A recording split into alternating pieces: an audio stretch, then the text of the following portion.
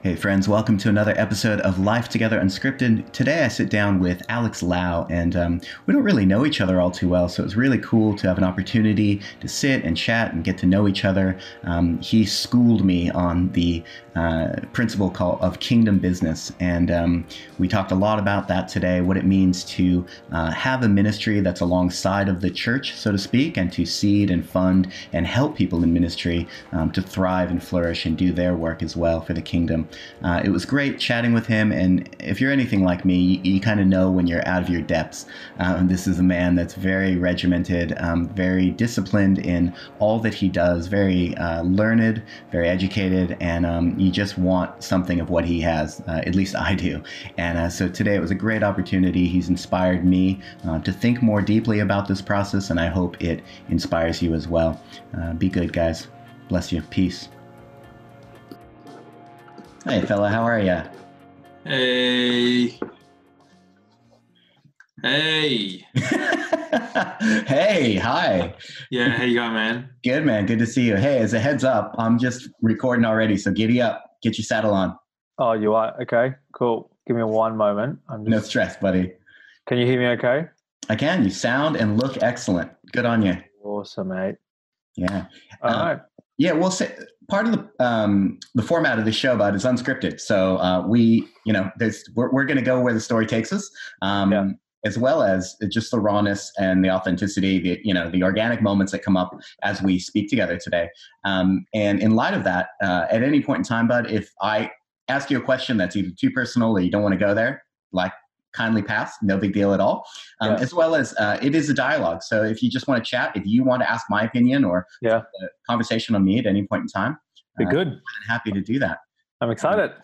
Nice one, man. Hey, I reckon we've had less than the amount of conversations we've had in person is probably, you could count on one hand, huh? I know, man. I know. So I don't really know you, Dom. I know. And we've kind of done circles around each other because, you work at, you've done some marketing things for the church that we go to and attend. And that's been excellent. And we've really appreciated your help.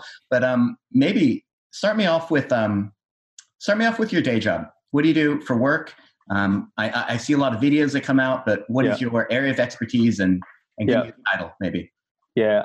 So to answer your question, I've never had a day job in my life. I come from a 5-generation entrepreneurial family. So business has been in my blood since day one. So I run a marketing business called C Sharp Group. We started in 2008 when I was 19. 12 years later, we're still going strong. Wow. A career at 19. That's incredible, man.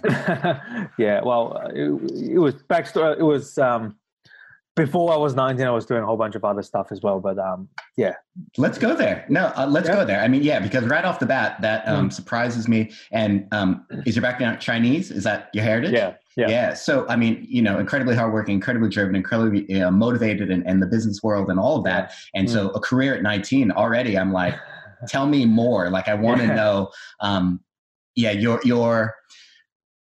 just tell me about that. And maybe we can go then backtrack in terms of family and some of that.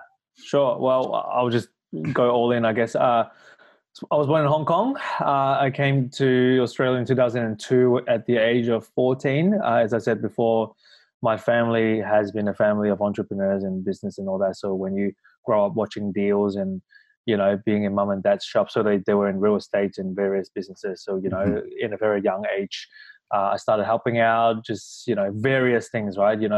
Showing people properties and, getting keys and fetching bank checks and stuff like that, right? So it's just... Hold on. What age is this?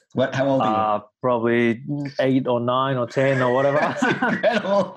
Yeah. 8-year-old giving you keys. Yeah. That's amazing. Yeah. So I still remember, when I was probably about 12 or 11, one of our main jobs were to go to a really high-end bank in Hong Kong, like to basically equivalent to CBD, the center of it all. Yes. Go to a corporate building, with my little shots on, go and find a manager, get the, bags of keys and handing him checks of, I don't know, millions of dollars or whatever. Hilarious. So, yeah. That's amazing. So that was Okay, my backstory, man. Yeah. Yeah. So fast forward a little bit more. So you're 8, 9, and family is very, engaged in business and real estate and things like that. Yeah. Let's see, what motivated marketing, I suppose, because I'm sure you would have had different avenues, different prospects, different things to go down. What was high school like, and what kind of led you down that pathway? So I really stumbled into marketing. So I never studied marketing or anything like that. As you would know, like, when you grow up already sort of in the marketplace or sold in business, I didn't do particularly well at school, didn't really find any relevance to work. Like, kudos to people who are academically great, right? But it's just not how I'm wired. So back in high school, when I first came to Australia, I started year 9, and I had very little English. But a little episode when I was in Hong Kong, I was also a stage actor. I was actually like a semi-professional stage actor. So I actually wanted to pursue a career or a path in drama and performing arts and all that when I first came to Australia. But because of my English wasn't that great, and one of the first plays that when I went to school and went to the drama class, they were talking about Romeo and Juliet and Shakespeare. Right? Man, deep end. Yeah. So I couldn't keep up, and I sort of had to give up that sort of dream. I pivoted to music. So I think performing arts was sort of in me as well. So started picking up the guitar and piano and bass and stuff like that. So I did audio engineering after school, did that for a year. Went back to Hong Kong, and I was so fortunate to work in the studio with one of the biggest producers in Asia, actually, not just in Hong Kong. And by that time, he was actually working for the Beijing Olympics project. So the torch song, the opening sequence and everything. So he was the music director for that, and I was his personal assistant in the studio. Yeah, wow. So that was dream come true. Like any 19-year-old kid graduated from, audio engineering school. Now you're playing with all the cool toys and working with big time artists and all that. So, but was that a live project or was that a studio project? No, so I would probably make that was my day job, I guess. So I signed up for that. I worked as his assistant for about 9 months. He wanted to keep me, but it's just this whole like going to work thing, working for someone thing just didn't resonate with me, even though the job was basically a dream come true. So I sort of just said, hey, it was a great season. Thank you for everything that you have taught me and everything. 9 months later, I came back to Australia. Yeah. So started my business, or I was freelancing, doing a lot of production stuff because of my training. So live gigs, audio engineering, and then slowly people started. So I started a business as C# Productions 12 years ago. So doing production work. So as you would know, when you're in that scene, people started asking you, do you do visions? Do you do videos? Do you do websites? And a 20-year-old would just say yes to everything, right? You sort of... Of course I do that, yes. Yeah, exactly. And then figuring it out afterwards on Google. And exactly right. You fake it until you make it. Yeah. Until a point that I was sort of doing that for about 4 or 5 years, starting to build a small team. And at one point we realized we were actually pretty good at not only producing content, but repurposing those content into a commercial purpose, right? So we don't do content just for content's sake or for creativity's sake. We slowly realized that everything that we produce were actually contributing to a commercial result. So, we had that realization. And then about 6 years ago, we decided that we were going to become a marketing company. And here we go, C# Group. 6 years later, we're still going strong. Awesome. Well, hey, bring me back for 1 second. Just pretend I'm wet behind the ears and I have no idea what marketing means, or, just that you have to describe this from the ground up. What is it in essence that you do? Yeah. What is it that I do? Okay. Well, yep. So I basically create things online to sell products for people to exchange money for whatever products and services that our clients offer, right? So running a marketing agency, we have a bunch of clients who sell different products, all the way from e-commerce coffee business to wholesale investing products, to info products online, to so these companies would come to us and say, hey, we want to build a website, hey, we want to launch a sales funnel, hey, we want to refocus our marketing, come up with a marketing strategy, come up with a marketing plan, refocus how we communicate as a brand. So that's what we provide as a service. Yeah, great. And so what is then your integration with advertising and or designers or other aspects of marketing? Do you guys handle everything in-house? Relationally, how does that dynamic play out across getting a project done? Yes. Okay. So in order to have that conversation, really, you got to understand there's a fine line between branding, marketing, and advertising, right? So branding talks a lot about colors and look and feel and logos and fonts and stuff like that. And obviously we tap into the messaging and how you communicate and whatnot. Marketing always drives a monetary result. Okay. So you have a brand, you have a solid messaging, you're ready to take on the world, right? Marketing is to channel, all these things to the marketplace and tell people that this is the product, this is how much is it, and this is how you buy, right? So when you execute marketing, you always would have what we call an ROI, return on investment, in mind, right? So if I launch this sales funnel campaign, I put, $5,000 onto advertising, how much am I getting? How much am I paying per click? How much am I paying per lead? How much am I paying per sale? Am I converting leads to sale? What's that conversion rate look like, right? Mm-hmm. And then the advertising aspect is just a vehicle for eyeballs, really, right? Mm-hmm. So that's how I sort of see it. In terms of what we do, we mostly would focus in the marketing aspect, right? So our clients would come to us and say, "Here's our product. Go put it to the world and give us a result." In short.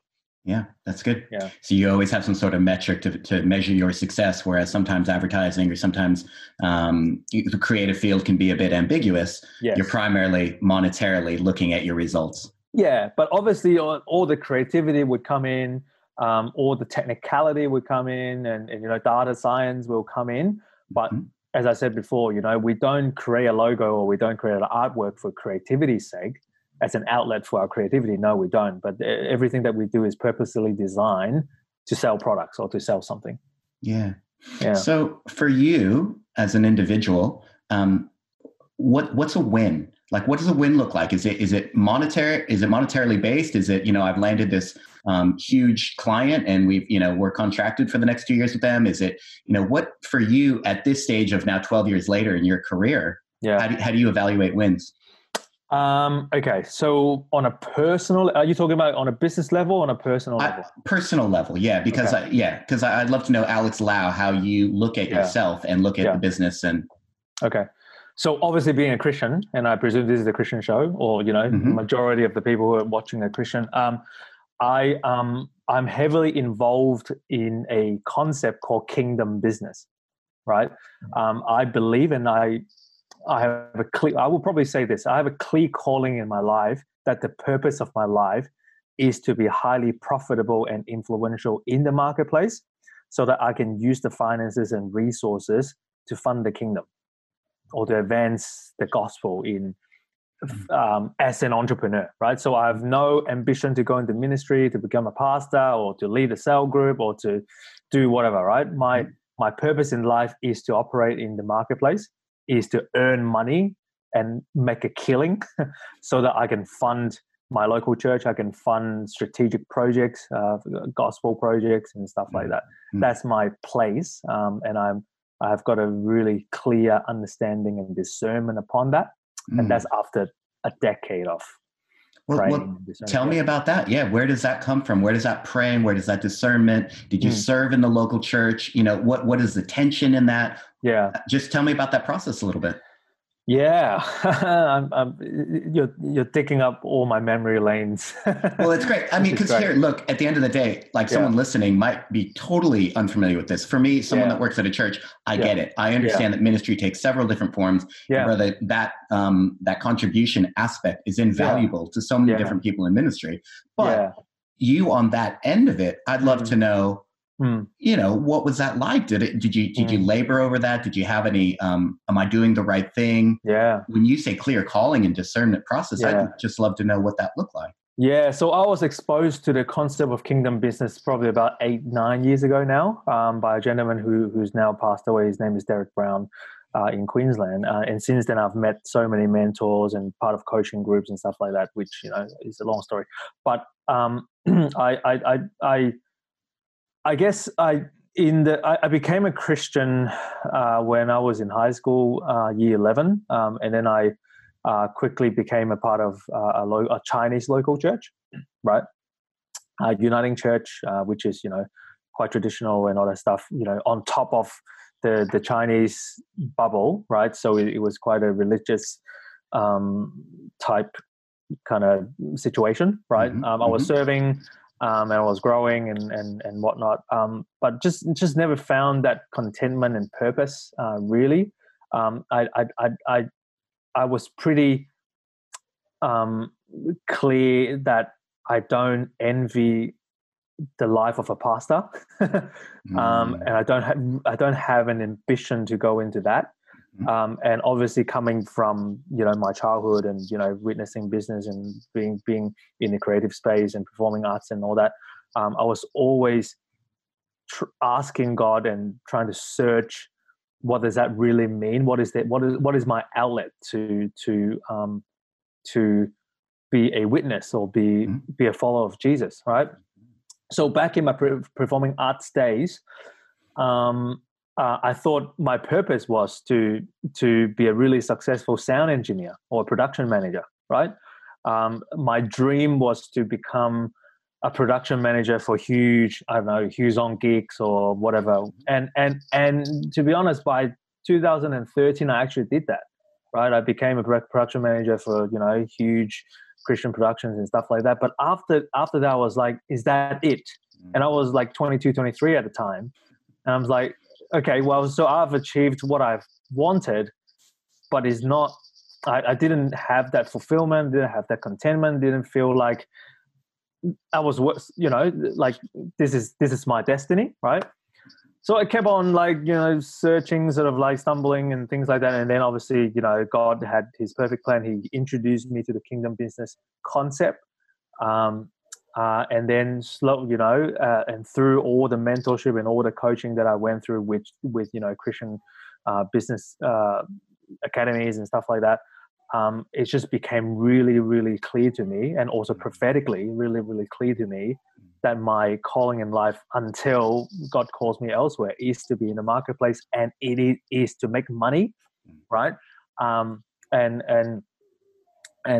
to obviously make money to pay for things for ourselves and kids and stuff like that. But a lot of the big idea out of that is, we want to be able to see well-funded churches. We want to see, like for me, what really saddens me is whenever I hear about a church has to close up because of financial reasons, or a pastor is not able to live a normal life and because of financial reasons, or their kids they're compromising some of the lifestyle choices they have to, like these stuff really saddens me. Yeah. And I think it is the entrepreneur, like when you really think about it, ministry, as you know, you're in ministry, right? Ministry takes a lot of money to run, right? It takes money to run ministry, right? And the business owners are the only people, or the entrepreneurs are the only people that would produce that income and be able to distribute it for the ministry people to do what they're good at, without having that financial burden, or without having to think about finances at all.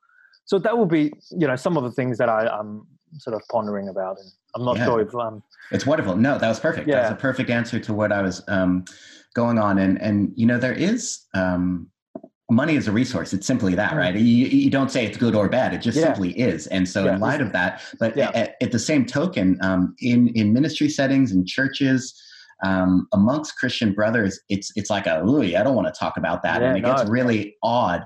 And so would love to know how you've, and maybe through your mentors or maybe through just a journey, how have you become comfortable speaking about this in terms of seeding ministry? And, has there been discomfort in that, or any times where it's, money is the root of all evil, or you found, like, talk to me a little bit about just that. Yeah. So obviously, as you would know, biblically speaking, money itself is not evil. The love of money is evil. And when Paul talks about that love is really the agape love, as in unconditional, sacrificial, sort of idol worshipping type kind of love, right? That kind of love of money is definitely evil, right? Because out of that, you start worshipping mammon, which is a Babylonian system, Babylonian culture, right? So in kingdom business, we use these terminologies a lot, right? The world right now, or the banking system right now, or how the economy is run right now, it's still a Babylonian system, right? Where the rich gets to the top, and then the rest is just laboring to serve whoever's in the top, right? So one of the main mission in kingdom business, in the collective, through my mentorship and the collective of kingdom entrepreneurs that I know, is to really conquer the culture of Babylon, of greed and self-centeredness, and to build what we call the sheep nation. All right. So I'm going on a tangent now, but No, Alex, this is a perfect tangent to go down. I'm so fascinated. Please keep going. Yeah. So Matthew chapter 28, Jesus talks about when he comes back, he'll divide people into two people groups, a sheep, what we call sheep nation, or people group of sheep, and a sheep nation and a goat nation, right? The sheep nation talks about, when I was hungry, you fed me. When I was in prison, you visited me. When I was blah, blah, right? And then the goat nation was, when I was hungry, you ignore me. When I was in prison, you ignore me. So this whole concept was, to my understanding, was really explaining how are people on earth managing the resources in a way that is sharing and caring, right? So I talked about, managing the resources and the money in a way that is based on greed and self-centeredness, meaning that is, I want a bigger house, I want a bigger car, I want whatever, me, and I do it in the name of Christ. That's prosperity gospel, right? Mm-hmm. But if I'm making money and I look after myself fairly, right? And then all that money goes to looking after the poor, which is, one of Jesus's, commands for us to, and I do not only I'm earning that money and distributing it to the poor, or advancing the kingdom, or funding the church, but while I'm doing it God's way and God's will, meaning when business ethics, where everybody wins, all shall prosper, right? When in your deals, in your contracts, in your negotiations, how you deal with staff, how you deal with vendors, how you deal with clients, how you deal with your enemies, right? If we do that God's way, God's will, the blessing that will come is almost a given. And then this next test is, how are you going to steward that blessing into the kingdom of God, and to fund churches, and to advance the gospel and whatnot. Wow, that's really cool, really interesting. I think something that you've touched on that I think that I'd love to know more about is, so you talked about Babylonian systems, and like, we're still in Babylon. So, and one of those things is business. Like the way that secular businesses run is primarily on different ethics, a different code of ethics, a different standard of ethics, and quite Babylonian in its structures, right? My mom came from corporate America, and it's about chopping heads off and all of that. And so how does one go about kingdom ethics in the world of Babylon? So for you, what are your challenge markers that you face, that you encounter, moments of ethical compromise that you're asked to do, and how do you navigate that as a Christ-centered businessman? One of my mentors, his name is Wes Hone. He talks about, and one of my, he talks about, as kingdom entrepreneurs, you got to have soft heart and tough skin. Hmm. right? I think a lot of Christians have too much of a soft heart and they don't have tough skin, especially operating in the marketplace, right? That's just my opinion, right? And Jesus also Slow down for 1 second, because I want to know an example of what you mean by that, or how that sits. When you say that statement, too many Christians, Yeah. I think, Yeah. what does that look like? What's an example of that when you say So that? I think a lot of people would go with turn the other cheek, Mhm. right? So whenever you come up with a compromise or some kind of arguments or things that you can't come to terms with, a lot of Christians would take the disadvantaged position based on the thought process of I got to turn the other cheek, or I got to be a peacemaker and all that. Mhm. But sometimes you gotta stand your ground, depending on the situation, right? Like I like, to be honest, like, this is unscripted, right? I'm in the middle of a lawsuit to a Christian charity, Mm. right? Yeah. And in my opinion, obviously they would have their version of the story, right? Mm. I'm totally in the right. Mm. Like in terms of the evidence, the business dealings, the value that we have given them, the fact that they have violated certain intellectual property, Mm. things like is like, on face value, we're Mhm. totally in the right. Okay. And I might be doing the wrong thing, right? Like, this is still unresolved at the moment, right? But I'm still standing in my ground and say, I'm going to pursue this, not because of the money that I want to get back. I don't care about the money, but I want to show, I want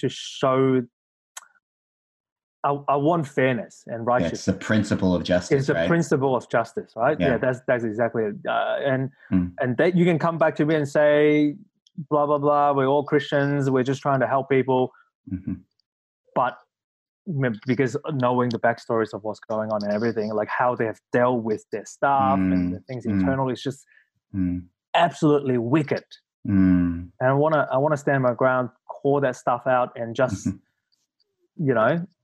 Yeah. So what you Yeah. said, so a softness of heart, but a toughness of skin Mm. is what your mentor was. So now, kind of maybe moving on and past that story. So that's one example of that. How else does that play out, I suppose? Not when it gets real bad, but how else does that play out in just daily dealings? And what else does that look like? Yeah, so I'm always looking for a win-win situation in any sort of dealings, right? So any negotiation, any dealing with staff. So the concept of all shall prosper, the concept of sharing and caring, right? So in whenever we let's say we're trying to pick up a new client, or someone is interested in doing business with us, my first instinct would always be, are we a good fit for this company, and are they a good fit for us? Right? Is not about the amount of the contract or whatever benefits that we're going to get, whatever margins we're going to get, whatever profit we're going to get. My first instinct is always, is this a good fit? Right? If I don't feel I can genuinely add value to your business and drive you results so that your business grows and your business prosper, so they can hire more people and you can look after more lives or whatever, then I'm unlikely to keep going with the relationship, regardless of how big the contract is, right? Because at the end of the day, if it's not a good fit, 3 months later, we're just going to shoot ourselves in the foot, right? Yeah. Either they're not going to be happy or we're not going to be happy, and then it's just going to blow up, right? Mm-hmm. So I guess that's practically like just day to day, without going into stories and stuff like that. That would be on principle how I'm approaching my day to day. That's good. And where are you growing at, so you're 12 years in, or how do you reflect on where you're at in your career, and what you've learned, maybe some of the wins, the losses along the way? Yeah. What's something you're seeking to practice in this moment, or what's something that someone's challenging you on in terms of growth, capacity? I think that the past 12 years has been a massive character building exercise for me. I sense that one of my mentors also tells me this, right? God loves you this much that he's not going to give you $1 million if you don't have $1 million worth of character to handle it, Hmm. right? Yeah. So that's and so the level of success that I have, Hmm. um, I I I I feel that is a providence of God in sort of what's the word in relation to where my character is at. Hmm. That's how I'm feeling, right? Hmm. So so obviously along the way, he's dealt with so many like anger issues or you know, wisdom issues and things Mhm. like that. So I'm really looking forward to. I'm 33 now, so I've sort of told myself I'm I probably won't be ready to become a major. I'm talking about multi-million or even touching the tens of millions or billions or whatever. I don't think I'll be in that conversation until I'm 40 or 45. But I'm just really, really looking forward to and already enjoying this decade between in my 30s, between 30 and 40, just for God to put my head down, do the work, try not to position myself the hero, Hmm. and just let God guide me through this character building process. So I don't really have a monetary goal before Mhm. I'm 40. Mhm. But my goal setting has always been around how am I going to work on my routines, my character, how I deal with people, and how I conduct myself. Yeah, very cool. All right, choose your own adventure. Do you want to go culture or do you want to go religion? Sorry, when I say culture, I mean ethnicity. So Chinese culture or religion. Um, Culture. Okay, culture. What's on my mind is What's your culture background, by the way? sure. Well, it's pretty far back. So I'm half Japanese, half Italian. Okay. So I do, yeah, totally fire and ice, man. My dad is, yeah, over the top Sicilian, comes from mobster background, organized crime, all that kind of stuff. And then my mom is, like I mentioned, from corporate America, Wow. just a little fireball of a woman, Okay. incredibly intellectually smart, Yeah. intellectual, and Japanese and full Japanese. So, Right. we've got the Eastern stuff kind of Oh, wow. somewhere colliding Yeah. with an Italian heritage. So So do some you of have that any stuff. language? Do you speak both or? No, I'm fourth generation. So Oh, right. my Japanese side, they were in internment camps. So my Okay. Japanese grandparents, and so they were very cognizant that they wanted to Westernize. This was in the Right. yeah, Right. long time ago. And so part Yeah. of that, they stopped the language with my Yeah. mom Yeah. and her siblings. Okay. Yeah, and then father's side, the Italian bit. Yeah, he didn't grow up speaking it as well. So being fourth Okay. generation, I'm pretty Westernized, Yeah. but it's just somewhere, percolating in the background, Sure. those Okay. cultural ties. But one thing I always find fascinating, and I see it over here a little bit more. So I was born in Southern California, but I see it here. We're a bit more of a melting pot with the East, I'd say. Yes. And a lot of the things that I notice, yeah, quintessential story. A buddy of mine plays piano at church. He was playing piano at 4 years old. And so there is this aspect of being so incredibly driven in the Eastern culture. And would love to know, how do you see that? How do you assess the East-West culture in terms of like either growing up or now being an Australian living here and growing up with that heritage of 6 generations of Eastern business and practice and things like that? How do you reflect on that culturally? Not even place, you can place a value judgment on it, but I'd love to just know your general assessments and what you think in that regard. That's a very interesting question. I'm just trying to find a way to answer that. First of all, let's put it this way, right? So my parents, they went through the Cultural Revolution back then.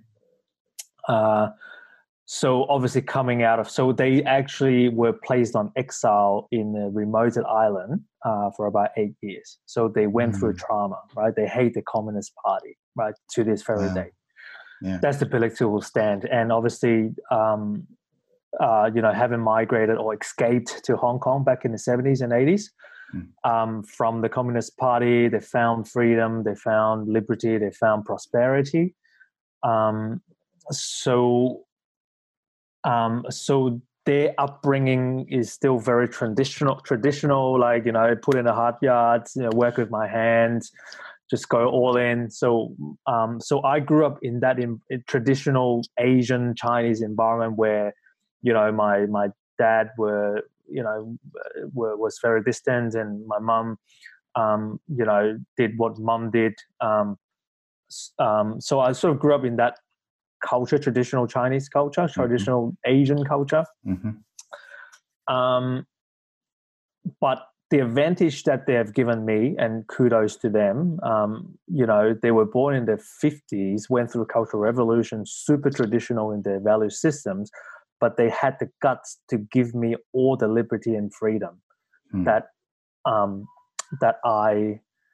I wanted, or they gave me that gift, right? Because in a traditional sense, I would be one of the classic Asian boys who are really good at maths and all that stuff. I was none of that, right? And they gave me the freedom to go explore and performing arts and all that. So, and then they placed me at an international school, one of the first in Hong Kong, right, where they pay the high fees and all that sort of stuff.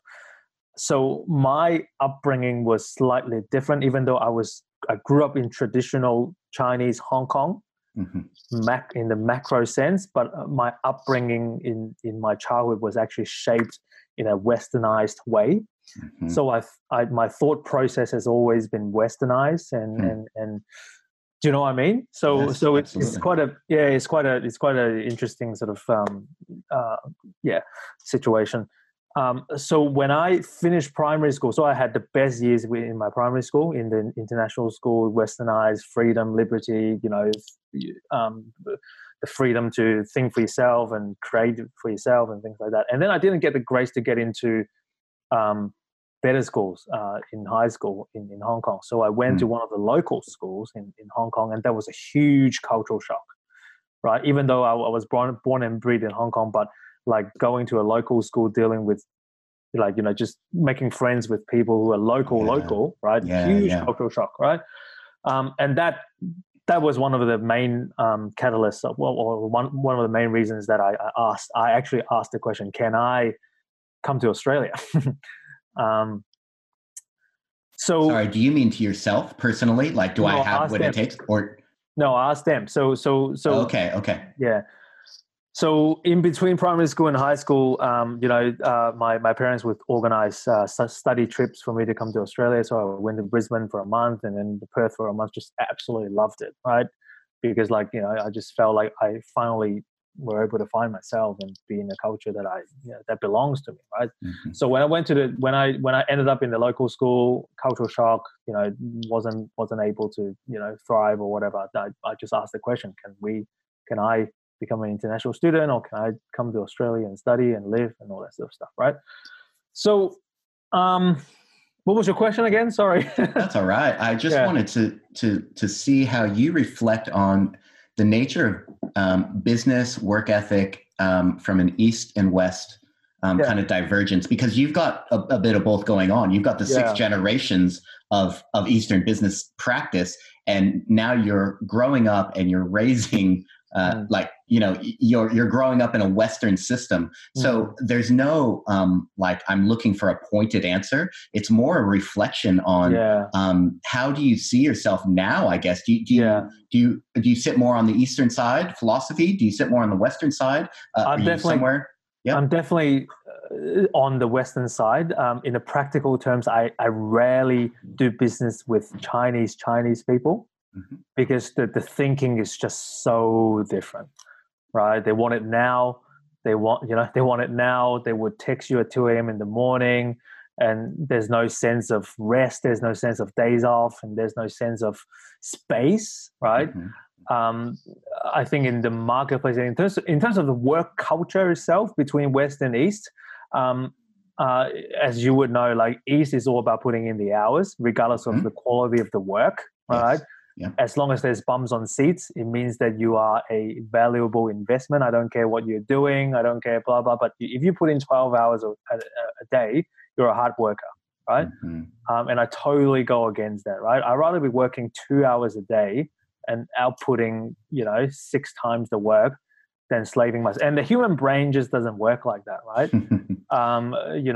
It's almost physically impossible for someone to put in this many hours for this many years and still be able to be a functional human being. So, you know, as you would know, like, as glamorous as it is, you see Chinese companies with a lot of people, big offices, or Japanese companies, you know, you would know with an entire suburb built for the company, like Toyota, but the productivity level is actually very low.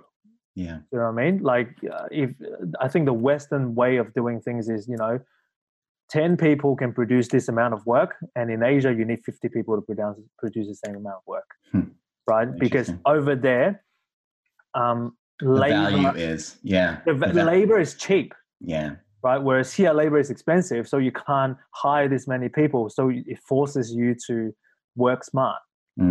Right, so that's my thinking, and if you were to ask me, I'm definitely on the western side, and I find it really, really difficult most of the time working with Chinese companies.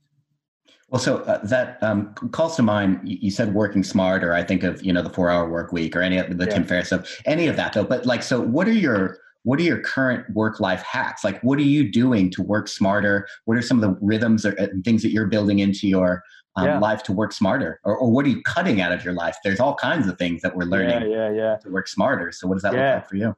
Absolutely. Oh man, I can totally geek out on this stuff. Please do. Yeah. Okay. So a winning day will look, if I get up early in the morning, I'm winning half the battle already. And by early, I'm talking about 5 a.m. or before, right?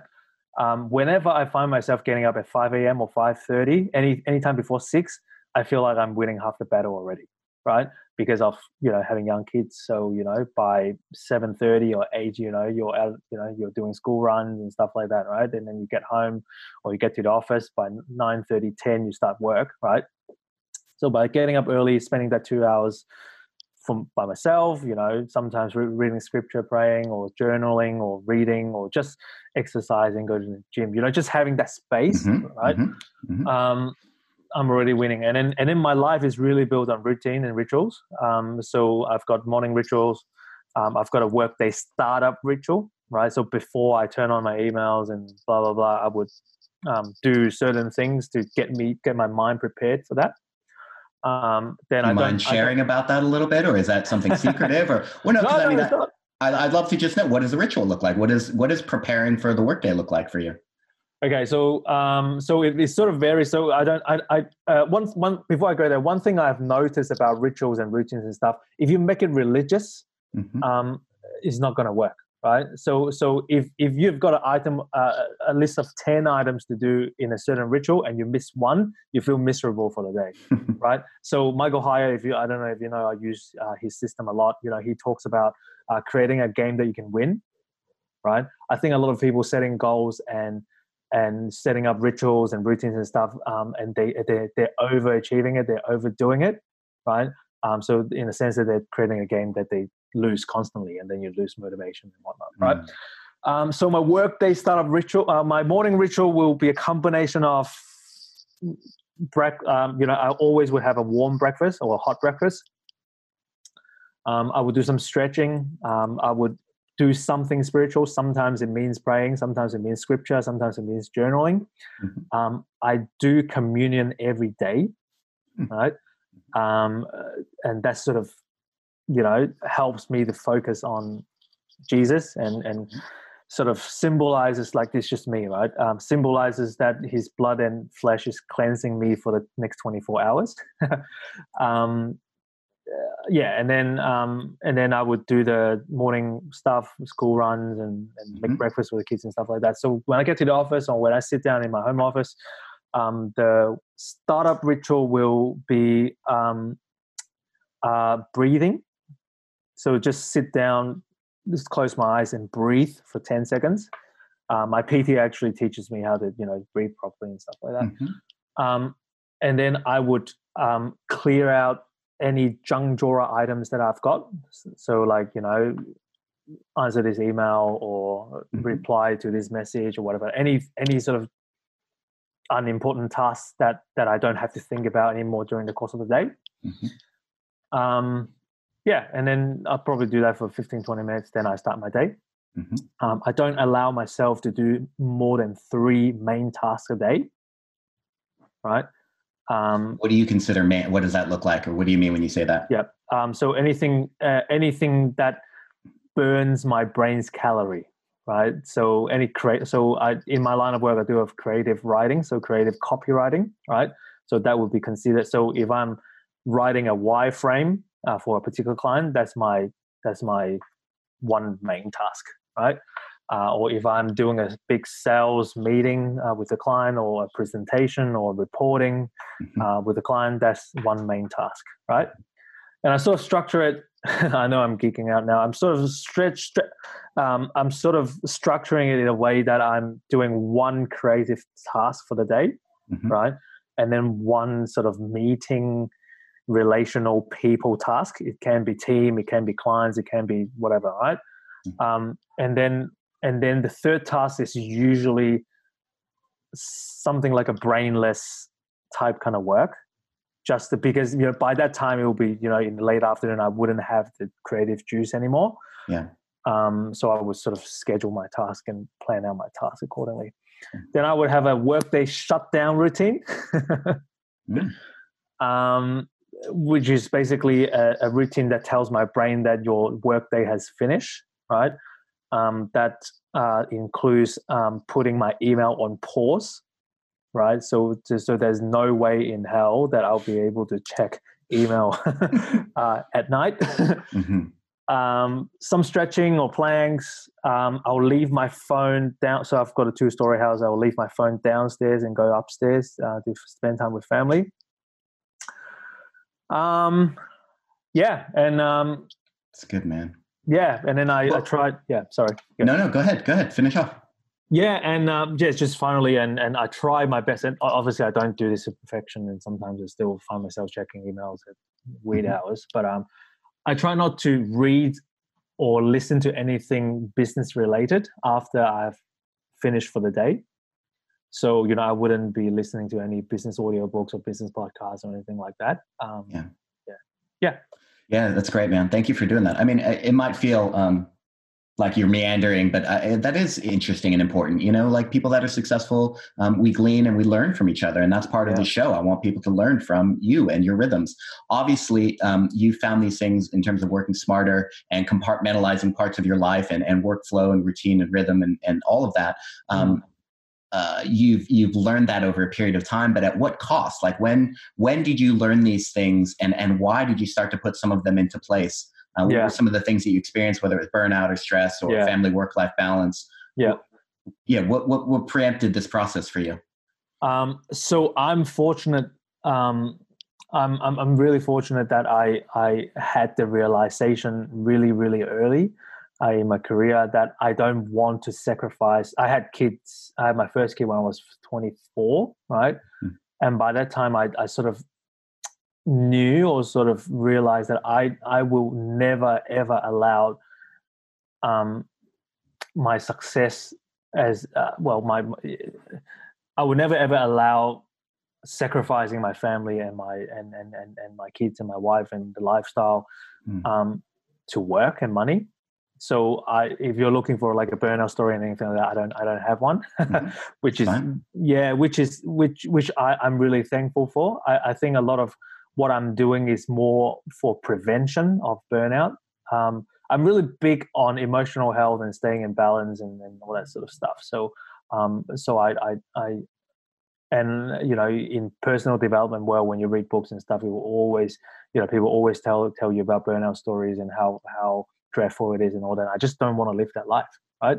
So I'm just trying to do everything I can to not let that happen. Yeah, incredible, man. Yeah, but I think the biggest lesson for me is if you're trying to make your habits and your rituals a religious exercise, then you're definitely gonna fail. You're definitely gonna fail. Yeah. Yeah, because subconsciously you're trusting in that religion. You're trusting in right? The ritual aspect of whatever it is you're doing. Yeah, that's right. Yeah. I guess we're winding up, brother. This has been an exceptional interview. I've loved chatting with you, but would love to know, I guess, in closing, what's something you're hopeful for eternity future? What's your current thinking on eternity, and what's something that you're hopeful of? Because I always want, people on the back end to be in love with the end game, and that's not, that's me. That's a lot of other people are can be very much in the moment and cannot be place faith and optimism in that. But I'm always kind of trying to uncover what people see and are expecting of. Well, first of all, I really hope that snowboarding is available in eternity. Yeah, it's a hobby of yours. Yeah, I'm a snowboard geek. It's good, man. And I tell this joke all the time, like, you guys go and spend time with Jesus and Paul and all these heroes. I'm going snowboarding, man. Not a lot of those Bible folks on the mountains are in the snow, I guess, too much. That climate didn't really afford for it. So yeah, that's right. But I'm just really looking forward to seeing physically what the kingdom of God looks like, the New Jerusalem. This kingdom that we get to live a little bit in on earth. What does that really look like in eternity? And we get to obviously spend forever in that space. But I just can't wait to see it. That's what fascinates me. Hi, this is Elizabeth. I'm on a call at the moment. Wonderful. Hi, Elizabeth. That's all right, man. Yeah. CNN broke these barriers down months ago, so it's totally fine. Yeah. And I really look forward to ask God or ask Jesus or ask Moses the hard questions. Yeah. Okay. What's just one? What's a hard question that you'd want to ask any of them in the moment? Or what's something that's left unresolved, I suppose? I don't have one really, Dom. If I think of one, I'll come back to it. But I don't. That's all right. But yeah, just all the things that you've got in your, like, how about dinosaurs? Yeah, right? yeah. All the stuff that's left out. Come on, God, give it to me. Yeah, exactly. Was that really 7 days, or like all that? Yeah. And one of mine that I'm just like, man, I want to know the truth about like what happened with JFK and what, like I just, God, throw me on the DVR and we're just gonna, plug in history and yeah. That'd be good, man. Yeah. Well, hey, if you don't mind, we could do a little bit of small talk just for a minute. But I was so blessed by this time today. Thank you again, Alex, for taking your time to chat with me, bud. Yeah, thanks for putting up with my weird ideas. Oh, it's wonderful. All right. Yeah. Take care. I'm going to nail this. Well, hey, that's it for today, guys. I hope you enjoyed this interview. If you did, please help me promote. I know you know how to do that, like or share or subscribe or all those kind of clever things that people are talking about. But also, if you have anyone that you think would be a good interview for this podcast, please do leave that in the comments down below. Let's close today with these words in Hebrews chapter 10. Paul reminds us, he says, let us consider how to stir up one another to love and good works, not neglecting to meet together, but encouraging one another, and all the more as you see the day drawing near. Until that day, guys, keep doing life together. Love you. Share this around. Bless you. Peace. It's pretty good.